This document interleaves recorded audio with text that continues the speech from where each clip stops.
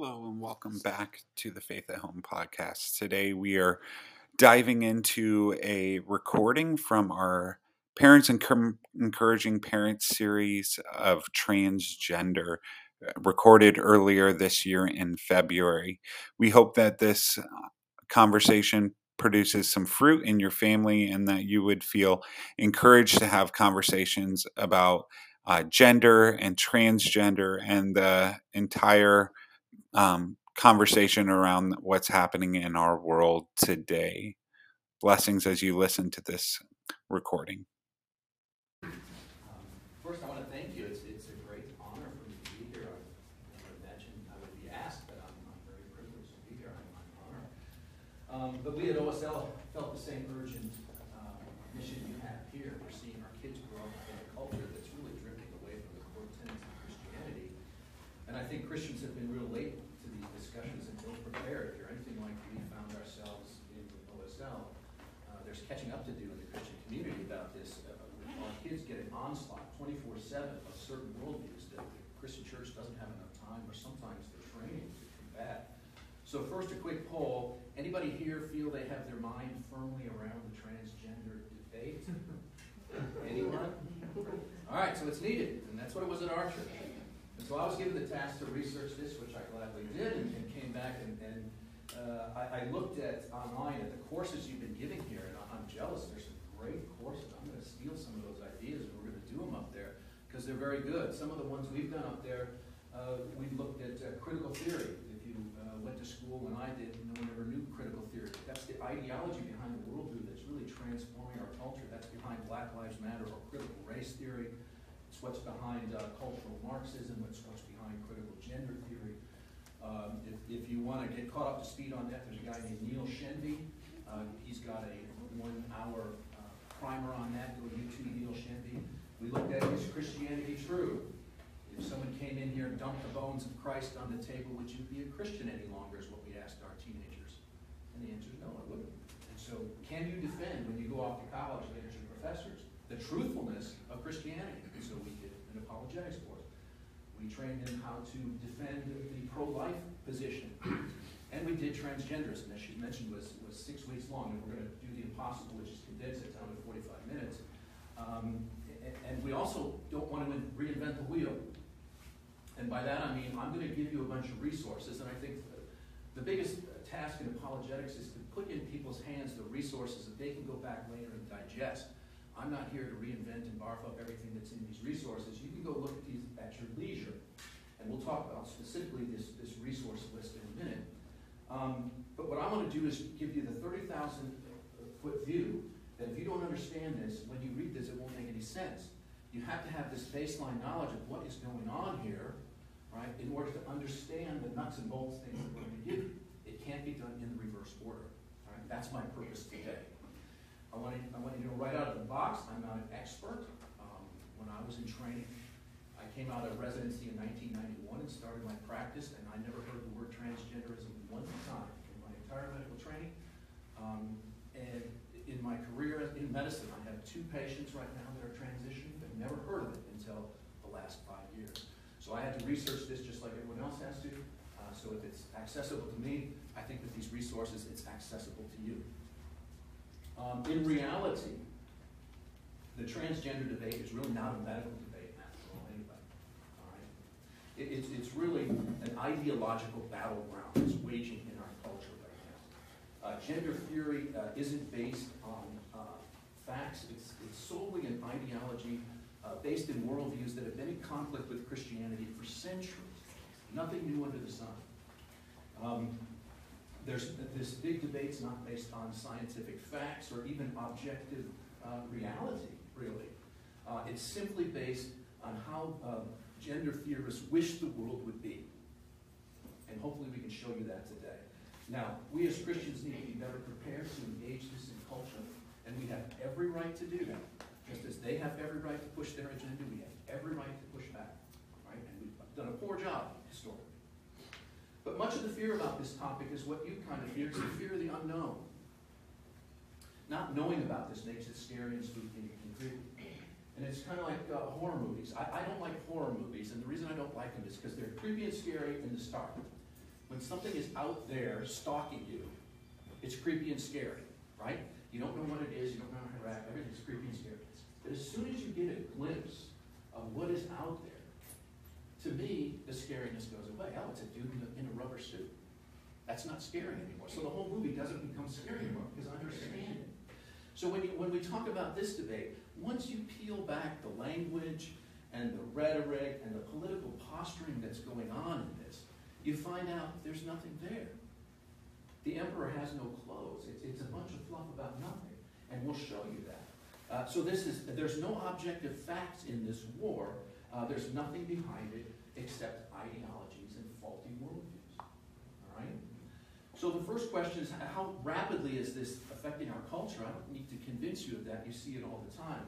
And one of the resources I'm going to show you, they put out statistics that said in just 7 years, this was written in 2019, there's been a 2,000% increase in children seeking treatment for sexual identity disorder in the United Kingdom. That was in 2019.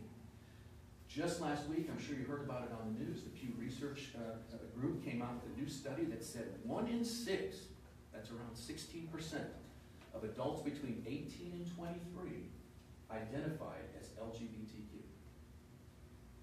That's unbelievable. Unbelievable. In 2014, which is ancient statistics when it comes to this kind of thing, there were 24 gender clinics in the nation. 1 year later, there were 40, and by now it's grown exponentially. What can you imagine led to be the driving force behind this huge increase in clinics offering gender reassignment? What do you think drove it? You had to guess. Social media. Sorry, what? Social media. Social media. That's a good one. It's funny when you answer, I can't see whose mouth moves. So you can raise your hand or take your best. But what drove this, what the driving force behind this wasn't evidence-based medicine. Again, this is not a medical discussion. What drove this was parental demand for services. Wow. Let that sink in. So in the debate regarding how we treat children with gender dysphoria is particularly disturbing. And ultimately, it's an ethical debate, all right, that concerns conflicting worldviews much more than it does science. The American Academy of Pediatricians called it institutionalized child abuse. Now, the debate regarding how we treat children is going to be the major focus of what we talk about here, although adults will come into play later, as we'll talk about. However, we have to remember that when we're talking about transgender individuals, we're talking about fellow human beings created in God's image who are struggling with a very severe, right, and dangerous condition. They deserve our love. They deserve our respect. They deserve all the other things we give to every other Christian brother and sister. Okay? Now, when you deal with these people, you have to have a knowledge of Scripture. You have to have a knowledge of what we're going to go through today, and a thick skin. It's not going to go well for you. All right? And you have to be prepared for that. All right? But always remember, and never lose sight of it, people struggling with this are fellow human beings, fellow Christians, many times. All right? So I want to begin with, if you haven't got it already, the resource guide, and I'm going to go through them really quickly because this is where the big bang for the buck is. First thing out of the gate is this one right here. If you have high school kids, is this mostly high school? Middle school, high school? It's too late. This is elementary school, middle school. All right? This was put out by the Minnesota Family Council in 2019. It's online. Simply go to parentresourceguide.com. This is what I would like you to download. This is what I was told to provide for you. What do parents need to know? I'm not going to reinvent the wheel. It's right here. It's very accessible. You were the audience that they wrote this for. Now, who wrote this? A wide coalition of people support this all along the political spectrum, from the Heritage Foundation, which is very conservative. The other end of the spectrum was the Women's Liberation Front. I mean, to get those two people aligned on the same issue is impossible. But they were sounding the warning sign of what's going on. This is the practical nuts and bolts of what you need to know as parents.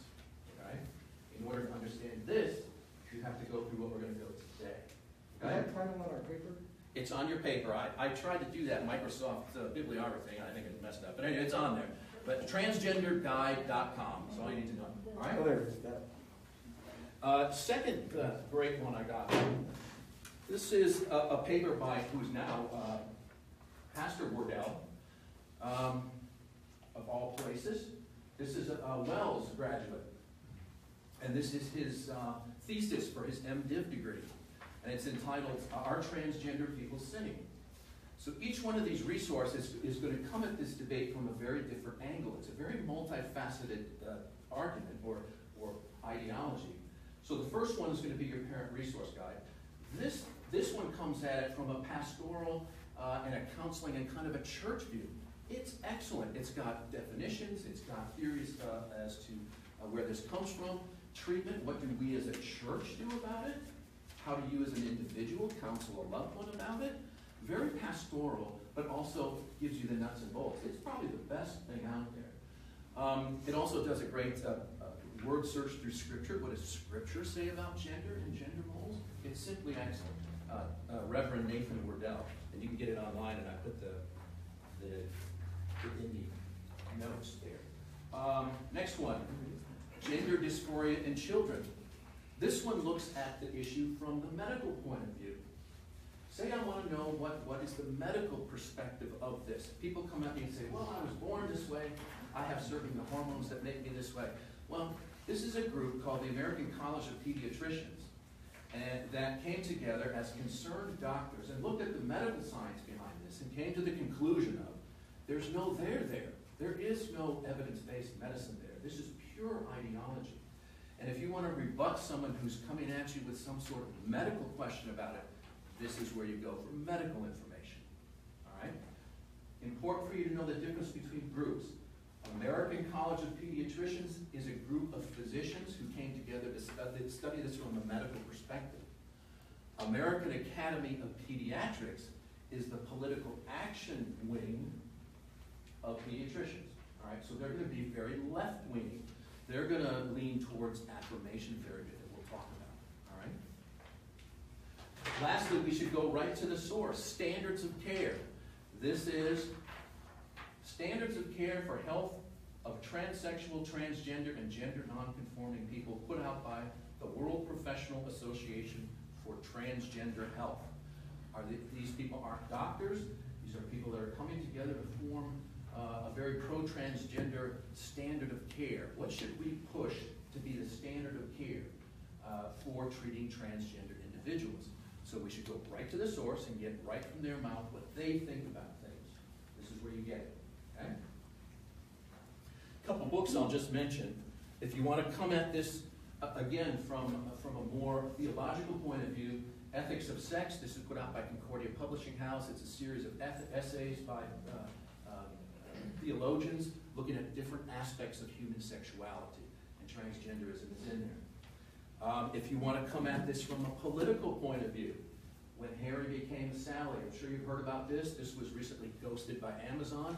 It's made the news. I got my hands on this when it came out. It's excellent. It's about the political reality of what does this mean for us. And finally, if you're into a worldview perspective, I look at things that way. Nancy Pearcey's always the go-to for worldview things. Love Thy Body. Recommend that book. So a bunch of resources to look at this from any direction that you particularly feel you're drawn to. All right? Because it has all those facets, all those perspectives to it. So where are we going to go this hour? We're going to talk about what is transgenderism. We're going to talk about what kind of ideology leads you to think that there's this concept of transgenderism. We're going to talk about the theories as to why someone may have that transgender impulse. And then finally, how do we treat transgenderism? What are the thoughts on it? So that's where we're going. So to start off, what is transgenderism? Dr. Paul McHugh, former chairman of psychiatry at Johns Hopkins, put it this way, quote, "The idea that one's sex is fluid and a matter open to choice runs unquestioned through our culture and is reflected everywhere in the media, the theater, the classroom, and in many medical clinics. It's taken on cult-like features, its own special lingo, internet chat rooms provide slick answers to new recruits, and clubs for easy access to dresses and styles supporting the sex change. It is doing much damage to families, adolescents, and children, and should be confronted as an opinion without biological foundation whenever it emerges, end quote. So how do you drive a movement on a medical issue that's not based on biological facts? How do you do that? Well, it must start by manipulating language, all right, in this case, terminology. The power of language to color someone's reality is profound. And controlling the language of the debate is extremely important in advancing your worldview, okay? The use of language is very important in the LGBT community, and these terms are very specific. So almost every one of these guides has a long list of terms.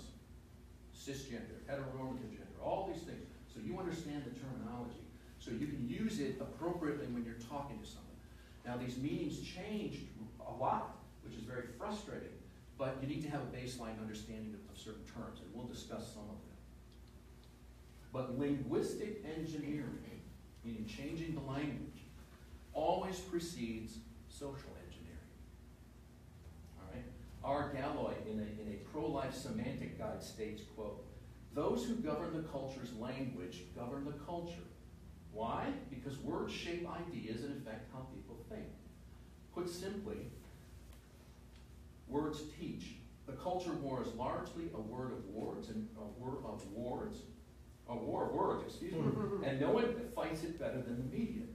No, they know better than anyone that if you want to change the way people think, just change the words," end quote. Example, in the 1950s, the word gender meant male or female, but strictly in a grammatical sense. When you're writing, you write about males and you write about females. In the 50s and 60s, there were a group of doctors, one in particular, John Money, who considered himself a sexologist. All right? And he realized he couldn't defend sex change, right, using surgery and hormones, because that's an objective biological impossibility, right? You can't change sexes. All right? So he was getting nowhere in promoting that idea, so his solution was, I'll simply change the word gender and infuse it with new meaning. There was no scientific breakthrough, no series of studies that were done, no experiments that were run. He had an objective ideology and changed terms to accomplish it. And gender was the first term. He infused it with new meaning that did apply to individuals. He changed the word gender to mean the social performance indicative of an internal sex identity. All right? The social performance indicative of internal sex identity. So they invented the ideological foundation necessary to justify treatment of transsexuals with hormones and surgery, simply by changing the meaning of the word gender. It's very important you know that. This wasn't scientific. It was an ideology put forth by changing definitions. So this now has become the mainstream man-made ideology that dominates mainstream medicine. It dominates the culture. It dominates psychiatry and academia. The concept of gender never has been a biological or scientific entity, but rather a socially and politically constructed concept. They made it up. So consider first sex change from a Christian worldview point of view. Changing sex is objectively impossible. God creates us lovingly and with intention as male and female, body and soul, as an integrated part, correct? That's how we're made. And God has gender roles that he expects from all of us. And it's based on his created order. So God created this gender binary, you were born male or female. And if you oppose and you possess the designed and created sex organs of a male but wish to live as a female and undergo treatments to change or modify your body in appearance, it doesn't change who you are. Surgically altering the body does not change who you're designed to be, right? If I think I'm a man in a woman's body and I remove my penis, you're not a woman, you're a man without a penis, right? It's objective fact. So how does changing the language create a new change in society? Well, let's look at some of these terms taken directly from them, from the National Center of Transgender Equality, And let's see what some of the different meanings are of some of these terms, and it will start to become clear. The word sex. Sex now means the biological designation based on body parts. So sex refers to reproductive capacity. You're either born with male sex organs or female sex organs. It's your junk at delivery, right? That's your sex. Gender, now as we said, is a social designation based on a person's subjective inner concept, behavior, or sometimes even transient self-identification. All right? Independent of biological sex. So in other words, gender is what you feel you are. Right? It's a psychological concept, a sociological term, not a biological one. So gender studies professor Julia Wood said, quote, "Gender is learned and is neither innate nor necessarily stable," end quote. So this means that gender can change with time. One becomes male or female through a complex process of socialization. Gender is awareness of becoming male or female. So what this means is Bruce Jenner was born with male reproductive organs, and he was treated as a male and behaved as a male, but now he thinks he's a woman and wants to behave like a woman, right? And there's nothing wrong with that because bodily sex has nothing to do with your identity. Your identity changed, even if your sex organs stay the same. So gender identity obviously would mean how people see themselves as either male or female or one of the other 56 plus genders that are out there now. Sexual, and that's different. You have to understand the sexual orientation. Sexual orientation is how you see others. Okay? Homosexuals are attracted to individuals of the same gender. Heterosexuals are attracted to people of the opposite gender. We're talking about how you perceive yourself. All right? Next important word is dysphoria. Dysphoria is defined as a profound state of unease or dissatisfaction that produces the reaction of distress. All right, so it's intense psychological distress. That's dysphoria. So what's gender dysphoria? It's distress that comes when a person's gender identity, who they feel they are inside, does not match their biological sex, their junk. All right? So key to this disorder is consistent, persistent, and insistent belief that the mind and the body are not on the same page. This produces an intense distress. Now, how bad does this distress get? This is where we talk about there are people out there hurting with a very dangerous condition. How bad does this get? The dysphoria is so great that the rate of lifetime suicide across all ages of transgender individuals is 44%. That's compared to less than 5% of the general population. So the dysphoria is intense. Now, this is the presumed motivation, the dysphoria, behind all treatment strategies for gender dysphoria. It's important you know that. If we don't intervene, the dysphoria will be so strong that that person will kill themselves. And that's the motivation behind all treatment strategy, because this is a dangerous, life-threatening problem. All right? So super important question number one. The problem going on here is dysphoria, distress. It's not that these people are suffering from some sort of disordered thought process. Right? The problem that leads me to think that I'm a man trapped in a woman's body. No, that's perfectly fine. The thoughts regarding their gender are true and valid because they feel them, right? I feel this way, therefore it's true. So the problem you need to address is the dysphoria, the distress that this individual has. They don't suffer from disordered thinking, they suffer from distress. So super important question number one. If gender confusion is not a symptom of disordered thinking, all right, because we construct for ourselves our own gender, then where does this distress, this dysphoria come from? Where does it come from?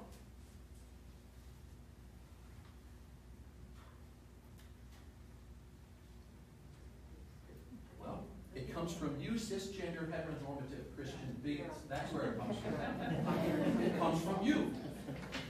You are the problem. All right? You represent repressive and rigid gender roles that lead to intimidation, violence, and bigotry towards that transgendered individual, that leads to their deepening dysphoria. The problem's not that they suffer from disordered thinking again, but rather how you make them feel about themselves in their perceived gender identity is the problem. You are the problem. So super important question number 2. If you are the problem with dysphoria, how do you treat gender dysphoria? Rid of the problem. How do you do that? He said get rid of the problem. Marginalized. The problem is you must change. You're the problem. You must change. Okay? Rather than change their disordered thinking, they would rather change the view of society, especially bigoted Christians. So different than what Hitler did.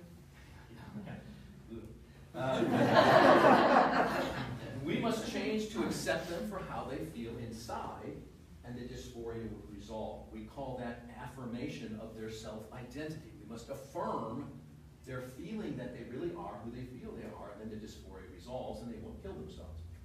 Now, the treatment for gender dysphoria is to affirm that perceived gender at all costs. That means surgery, that means hormonal treatment, whatever it takes, because the goal is to also change how society views that thought of self and give it full moral equivalence. So, an example. Prior to 2013, the DSM-4, this is a guide that psychiatrists use, it's a big manual that lists all the psychiatric disorders and how we diagnose them. Used to list this as gender identity disorder. You see how that places on the person that there's something wrong with their thought process. They have a disordered thinking. Well, the following year, in response to intense political pressuring, they changed the meaning of definition. Here that is again. Not based on science, not systemic review and studies. It was based on political pressure. They changed definitions of words. Now the term, the disorder is called gender dysphoria. Notice we've changed from a disorder of thought process to intense, uneasy feeling inside. All right, so the problem is the distress, not the disordered thinking. So it was also thought that to call it dysphoria would be free of moral judgments and ethical judgments on these people. So where did this concept of transgenderism come from? What ideology must you have to even believe that you can be a man trapped in a woman's body? Now, we're not going to focus too much on this, but I find this the most fascinating part about this, so we're going to spend just a couple minutes on it. But there's nothing new under the sun. This all comes from an ancient Christian heresy that's been in conflict with Christianity for centuries, called Gnosticism. Has anyone heard that term before? Gnosticism? All right, so you guys know. So we'll not focus too much, but to explain Gnosticism, I just say this is every movie Walt Disney ever made, basically, is what Gnosticism is. For example, in Gnosticism, the focus is on the internal self. The oneness with the divine is our true identity. The spiritual is good and the physical is bad. It's an oversimplification of Gnosticism. We are spirits or sparks of the divine trapped in the prison cell of this material world, and our goal is to escape that. So if you want to understand this, think Beauty and the Beast. All right? Very simple. The true prince is not the beast. Right? He's the good guy trapped inside the evil physical bad beast. Right? He's experiencing a lot of dysphoria. He's the good prince in this evil world that he's trapped in. Right? He's trying to escape this. So salvation or authenticity for this prince becomes escaping this evil world, escaping the beast, becoming the true prince that he always knew he was. Finding his true identity within. All right? Being true to your inner self. That's every Disney movie ever made. Right? Be true to yourself. So they separate this God-given body and soul and split them apart. That our true authentic self-identity is who we believe we are inside. Everything physical, including objective biological reality, is evil, and it doesn't define me. See how that leads to that? So transgender consequences are transgender individuals see the real you as the person you are deep down inside, the spiritual spark within. And this overrides all evil physical factors, including your biological sex. So gender becomes a construct of my self-identification. All right? And Gnosticism is the perfect philosophical foundation for people who want to do that. The biological binary of sexes no longer applies. The self rules, right? We construct for ourselves our own identities and even our own realities. So David Adams put it this way, quote, "In order to promote its position, the transgender movement must disconnect personhood from spiritual or sexuality. That is, it must argue that an individual's biological sex is not a central feature of one's existence as a person. This is essentially a neo-Gnostic position in which the sexual identity of a person is distinct from the sexual identity of the body in which the person is imprisoned," close quote. Beauty and the Beast. All right? To separate the pure self from the physical self is pure Gnosticism. So when God is removed as our loving creator, and we have a society now that rejects the concept of a creator, we're left with a void. Who makes us male and female? God does, with love and intention. And he constructs us with a personality type, and he constructs us with gifts and talent, and he gives each and every one of us. Right? But when we remove God from there, we have this void. Now it's up to us to construct our own identity. We decide who I am. We construct our own morality, what's right and wrong. We construct our own sexuality, what gender I am, and who are you to tell me different because I get to make that decision. God doesn't. So what makes a person have transgender impulses? So if that's the philosophy, and if you talk to a bunch of people and say, oh, you're nothing but a Gnostic, they wouldn't know what you're talking about. But there are people who struggle with transgender impulses, with this thought, I would call it a delusional thought, that they are a male in a female's body. What would lead people to do that? Now, there's many theories as to where transgender feelings come from. We're going to skip this for sake of time, but in our resources, especially Pastor Wardell's fine paper, they've got a great section in all the different theories as to where this comes from.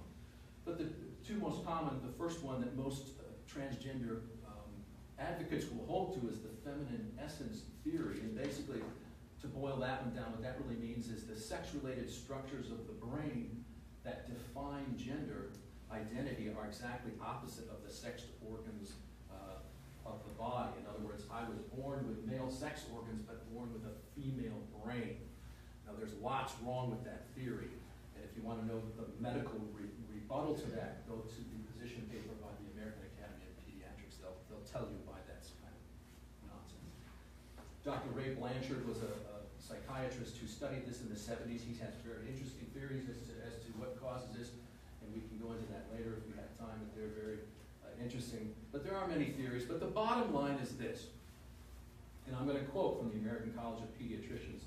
They conclude, quote, "There's no single family dynamic, social situation, adverse events, or combination thereof that's been found to destine any child to develop gender dysphoria. This fact, together with twin studies, suggests that there are many paths that may lead to gender dysphoria in certain predisposed kids. Social reinforcement, internet, parental psychopathology, family dynamics, and social contagion, fueled by mainstream and social media, all contribute to the development and or persistence of gender dysphoria in some vulnerable children." End quote. What does social contagion mean? Anyone heard that before? A woman named Abigail Schreier, some of you may have heard her book that recently came out called Irreversible Damage. She's really kind of referring to this entity called rapid onset gender dysphoria.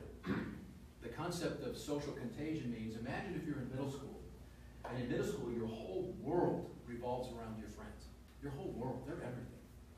And imagine that alpha female comes to school one day with a new haircut.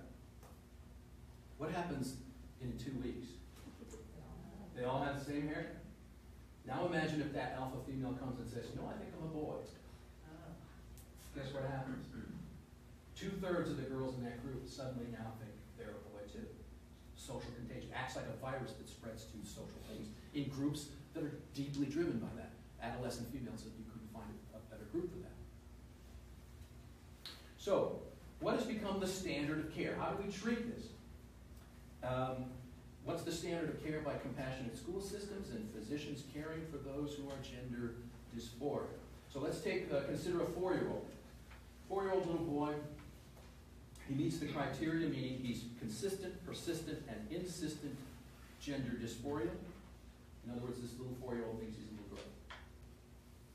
So the treatment strategy in medicine always starts with the prime directive. The prime directive is first, do no harm. That means we don't want our treatment to be worse than a disease, right? Interesting, this week I've seen some articles coming out attacking that very thing. They're saying, should we really live by first, do no harm? And it was written by transgender activists, all right? So what would happen if we elected no treatment for this little boy who thought he was a little girl? Just did nothing. Benign waiting, benign watchfulness. What would happen? What do you think?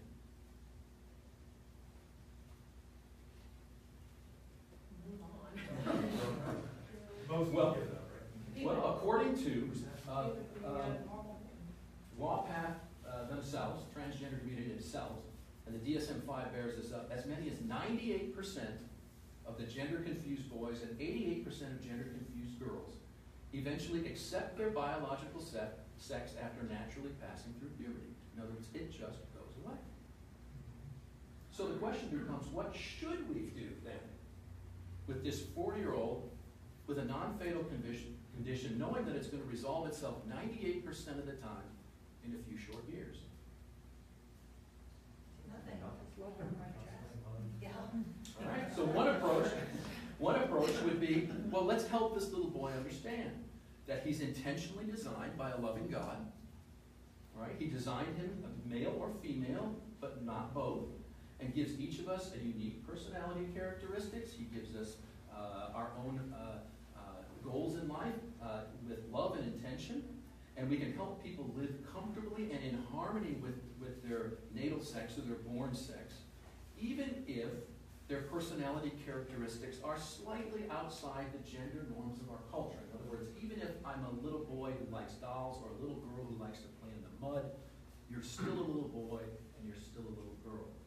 And we as parents should love our children, even if they're a tomboy, or even if they have characteristics that aren't manly man stuff. All right? They're still made by God, male and female. So one approach would be help to let this boy learn to live comfortably in his body. We call that approach conversion therapy. Okay? The American Academy of Pediatrics calls that unethical. And the school system considers it inhumane, and it's now banned in 9 states, probably many more today. In other words, if we took that 4-year-old child to the school counselor and says he's a little confused, can you help me? It would be unethical for that counselor to do anything other than affirm that that little boy is a little girl. And if she tried to change the child's mind, she could lose her job. Now we're getting into the parent resource guide. Okay? Now you're going to see, when we start reading about this, the consequences of some of this. Now it's going to make sense to you when you read it. All right? So if conversion therapy is unethical, right, what then is the treatment for gender dysphoria? How do you treat it? Well, as I've said, it's the gender affirmation model. And the gender affirmation model holds that the severe dysphoria in transgender individuals is the direct and inevitable consequence of discrimination and violence by cisgender heteronormative bigots like you. No. Okay? No. To withhold gender affirmation will inevitably lead to high suicide rates in transgender individuals. Remember that the rate is as high as 44%. So that's the statistics they hold to substantiate the gender affirmation model. We must affirm their choice at all costs, even as young as 4 years old. Okay?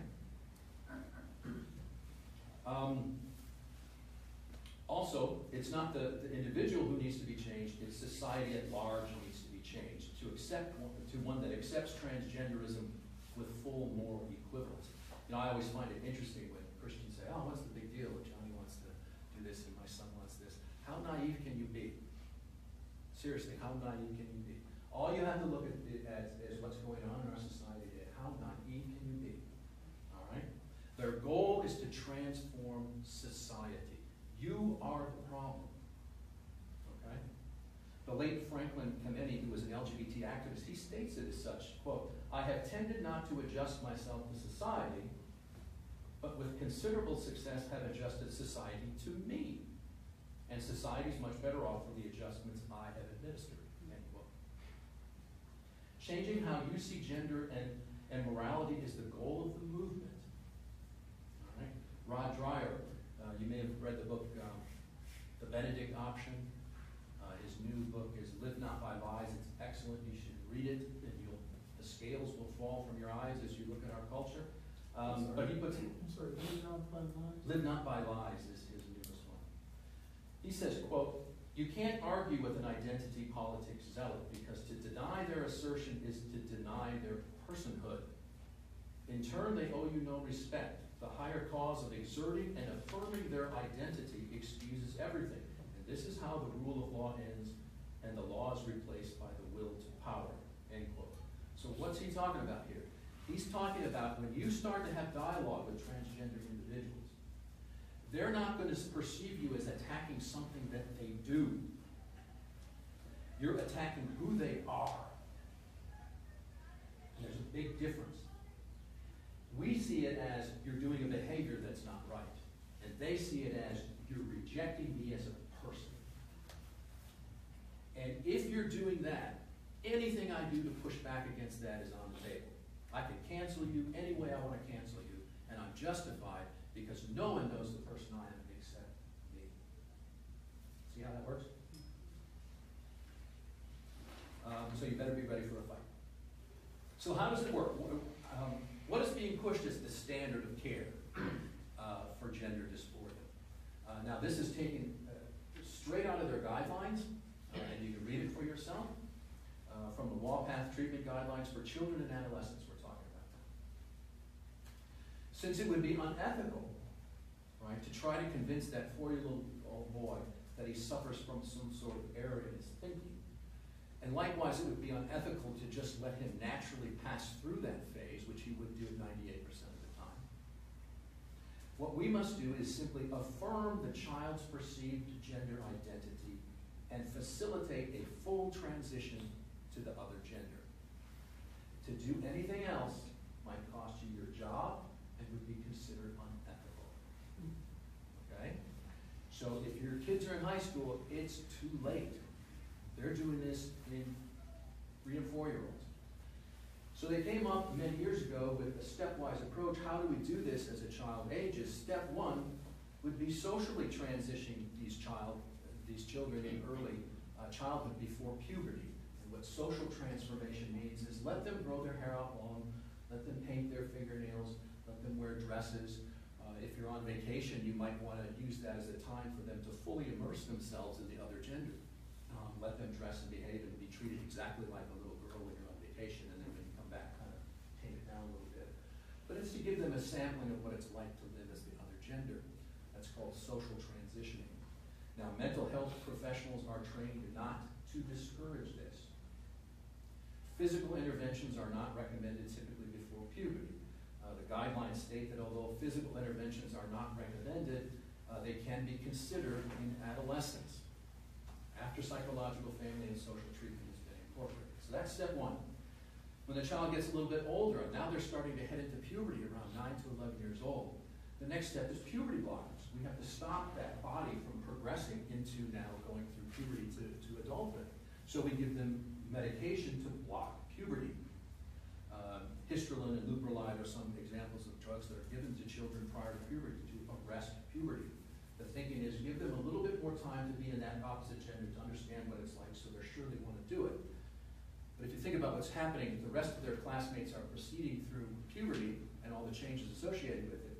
They're being artificially held behind that's going to do nothing but cause a greater divide, and dysphoria would be increased, I would argue. After puberty, then you can start cross-sex hormones. That means giving little girls massive amounts of testosterone, little boys get massive amounts of estrogen. And surgery is now considered from 14 on to adulthood. Girls as young as 13 are undergoing double mastectomies.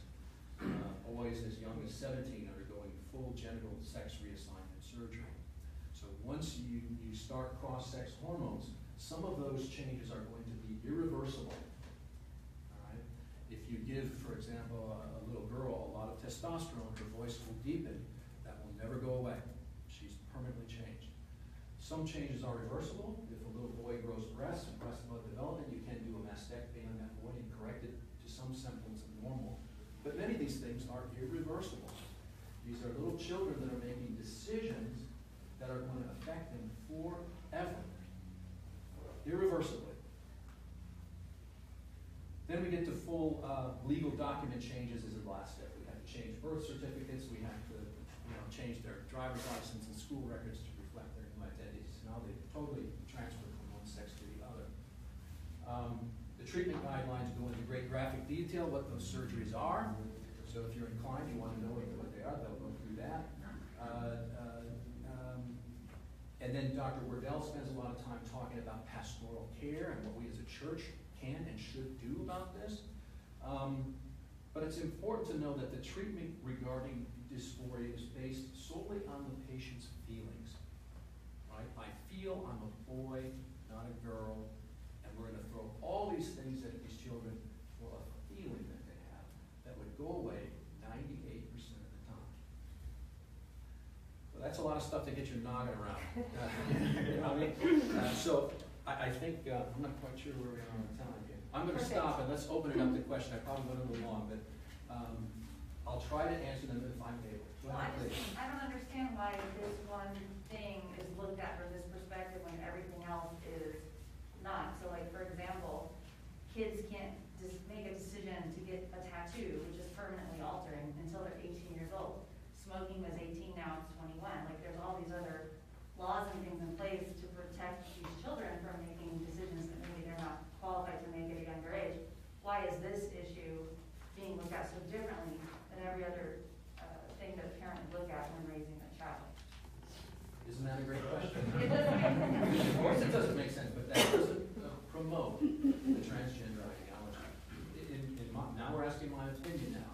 There are a group of people that want, without a creator God, I get to construct, Gene Edward Veith likes to use the word constructivist mentality. I construct for myself who I am, what I am, my own sexuality, my own ethics, everything. And we should be freed from all of you bigots to create whatever I want to create. All right, and if you stand in the way, you should be canceled. Okay? So it's a great question, and they would say that you're standing on their rights to be who they are, to self-actualize. Every other self-actualization is based on, like, the community, and if you're doing something wrong, that's reflected back to you, and then you adjust your position. So, again, That's assuming there's objective ethics out there, right? It's assuming that there's an ethic that the society agrees upon, right? That this is good and this is bad. If we construct for ourselves what is good and bad, what is right and wrong, who I am, none of those apply. So I have the 4-year-old grandson that you talked about. That's why I'm here. I don't have a teenager dynamic. But they asked him last week, is he happy being a boy? Yes. I went crazy.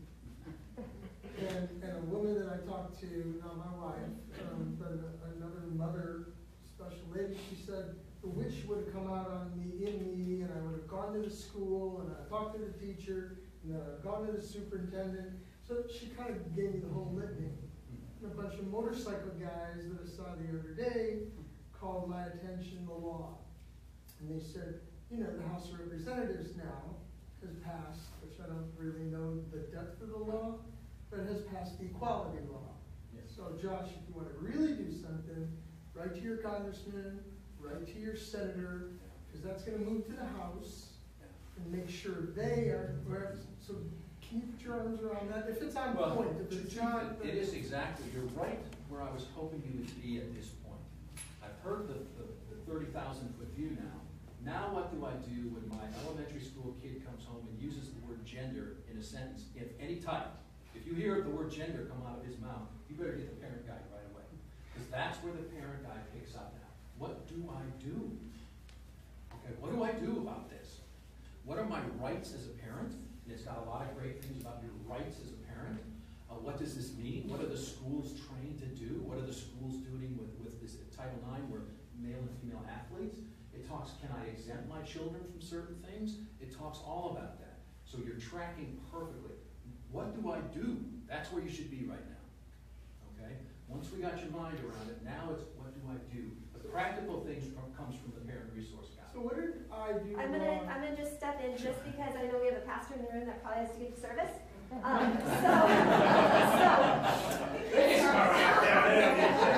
another pastor. So Dr. Owen has put together some really good follow-up questions that kind of are continuing the discussion that we're starting right now.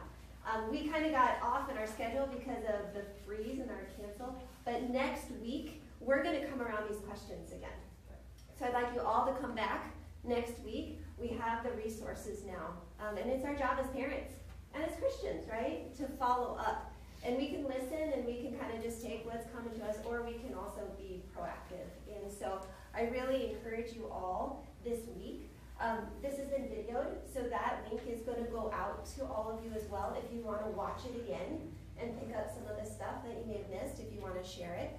And then we're going to come back next week and talk about these things. So it's kind of like we're on the cliff. There's so much, and we're just closing it down right now for this moment, even though it's a bigger topic. You're welcome. I brought you to the table. Right. But with all sincerity, we are very, very thankful.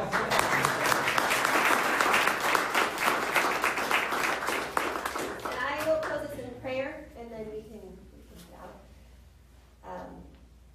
Lord God, we just take a deep breath.